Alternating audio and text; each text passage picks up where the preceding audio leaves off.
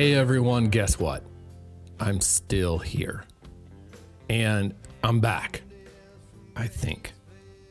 It's been a few years now since I've published anything here, which for those of you who know me can probably understand. But for those who don't, here is something of a recap and an update for what I'm hoping to resume going forward.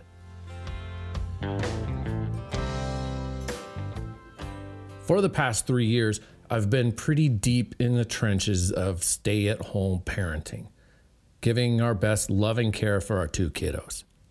But they are aging out of this stage now and finally getting into school and part-time preschool schedules that give me a few days a week to resume my aspirations as a writer, filmmaker, podcast producer, and such.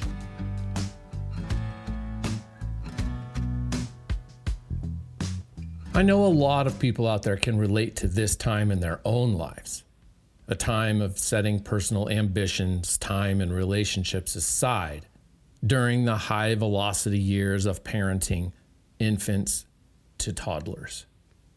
In our case, my wife is the career professional, so I've been in the unconventional role of full-time parent and homemaking duty. And if I can be honest, it's been tough. And as a person with the unfortunate affliction of zero multitasking ability, this has at times dragged my various creative outlets to a screaming halt. Now, some people can read, write, think, and function in the midst of chaos. As it happens, I can't so much as type my name with the mere distraction of a crying or babbling child in the background. I think my brain has a large, single, rusty wire running through it that only flows one direction at a time. I'd suggest that I'm okay at thinking hard about one thing, but one and only one thing at a time. I've noticed this often in recent years and learned a lot about myself while juggling the evolving demands of babies becoming children.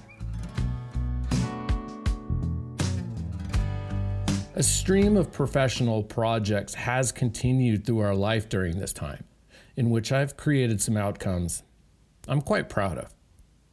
I produced a video series on digital scouting for Idaho Fish and Game that really is a deep dive into my personal step-by-step process of big game scouting and hunting. The series has become part of Idaho's hunter education curriculum. Then I had the honor of continuing to build upon the 2012 documentary series I produced for both the Nature Conservancy and iconic Purdy family of Peekaboo, Idaho, and a restoration project on its crown jewel, Silver Creek. Nick Purdy hoped a print book could accompany the video content we created together. So I spent a lot of time during COVID creating and publishing for him an elegant coffee table style book. Another Idaho Fish and Game video tutorial series followed, this time focusing on learning to fly fish.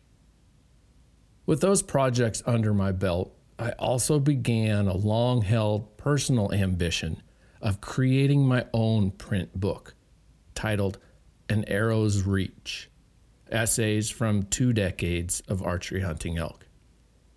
This project pairs much of the scripts and outlines from my video and podcast series with the massive library of photos I've taken along the way. It's far from complete, but now in layout form within a bookmaking template. So I've been, in fact, very busy and even creating, just not publishing. But I'm quite driven to change all of that as soon as I'm able. I've had incredible fun producing my Wired to Wander video series, which left us off at Chapter 10, the beginning of the 2015 season. The episodes prior to that took viewers through a gut-wrenching decade of my elk hunting journeys and calamities. And as luck would have it, that's as far as I made it in the production process, as home life simply took the wind out of my sails. Oddly enough, it was that 2015 season that I broke out of my elk harvesting funk, and seasons once again became fruitful. Some of these seasons are featured here in my podcast essays from 2016 up to 2019. But there is a gap in time and harvests here that I need to get organized and published.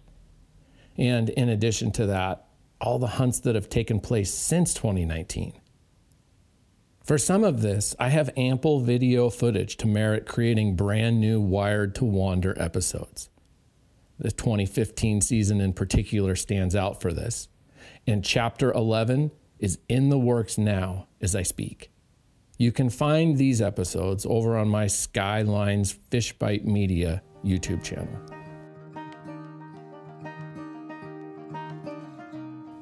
In addition to sorting out these past elk videos and podcast stories, I've actually already put a bunch of time into a deer hunting video series that I'm really excited about.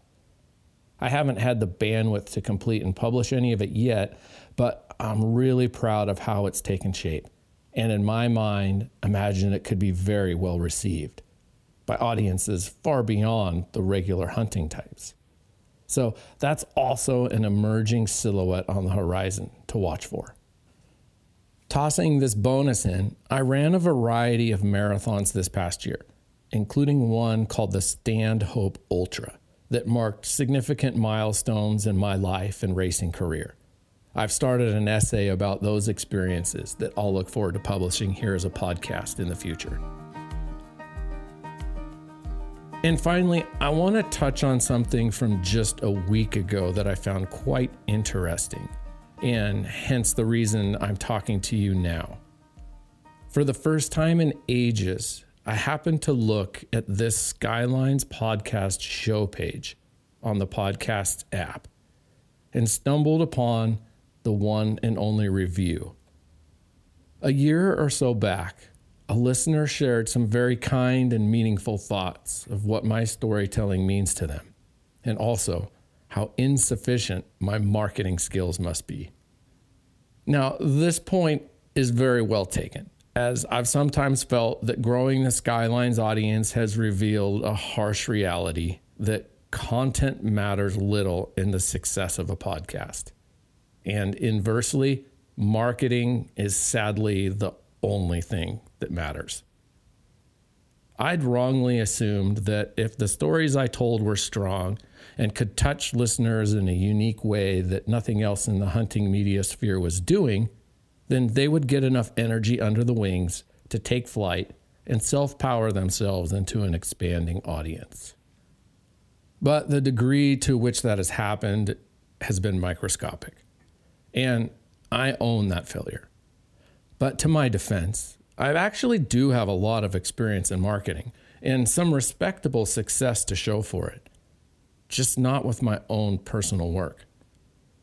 I guess for me, there's something of a barrier that arises when it comes to self-promotion.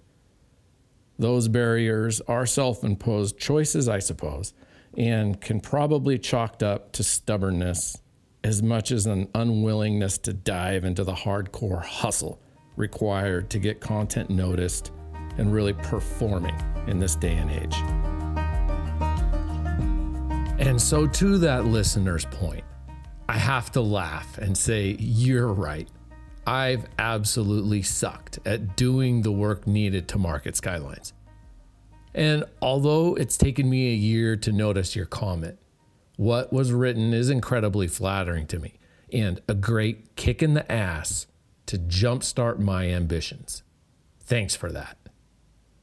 So I'm here to say now that after 3 years, I'm beginning to get more quiet desk time, and my keyboard is pitter-pattering more often, and video and editing programs on the computer screen are open full-time. I've had some great stuff happening, folks, and I'm more than a little ready to create something special that I truly hope you will enjoy. It's nice to finally say once again, thanks for listening and coming along. week.